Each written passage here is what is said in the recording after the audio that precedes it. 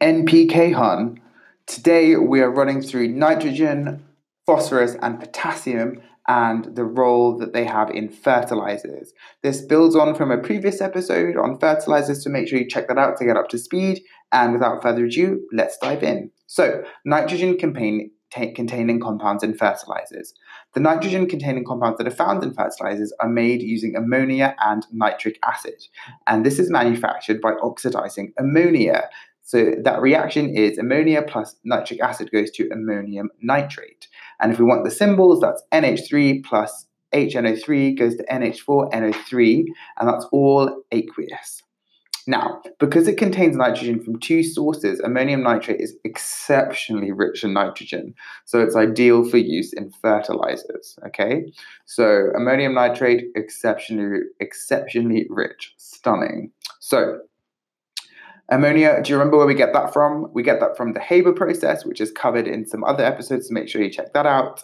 And nitric acid we get from oxidizing ammonia, and then ammonium nitrate, boom, we combine those two sources. Now, phosphorus, don't think I forgot about you. We're going to be talking about where that P comes from. Phosphate rock is the source of insoluble phosphorus that is obtained by mining. Useful soluble products can be attained by treating the rock with different acids. So we treat phosphate rock with phosphoric acid and calcium nitrate.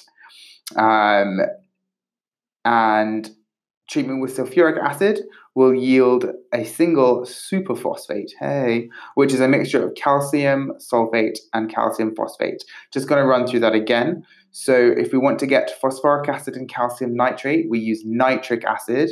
So nitric acid gives us phosphoric acid and calcium nitrate. Whereas if we use sulfuric acid, we get a single superphosphate, okay? So sulfuric acid, superphosphate, nice, they both start with S. Nitric acid gives us phosphoric acid and calcium nitrate. So we can put that together into a cute little equation. Phosphate rock plus nitric acid goes to phosphoric acid plus calcium nitrate, okay? So what is the source of insoluble phosphorus? That is our phosphate rock.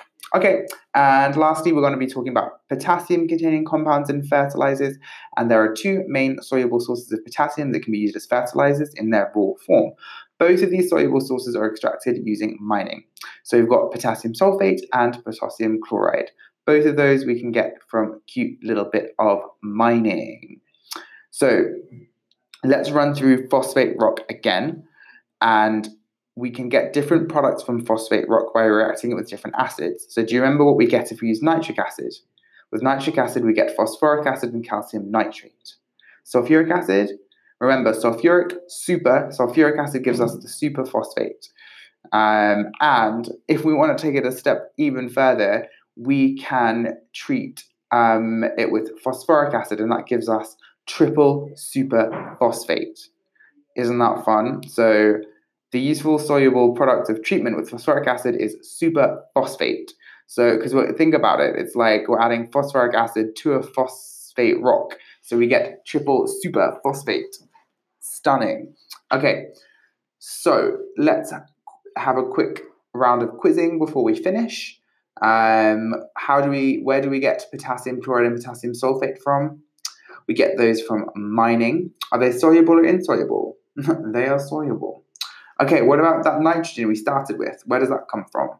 So we react nitric acid and ammonia together to form ammonium nitrate. So that's where that nitrogen comes from. Okay, that brings us to the end of this episode.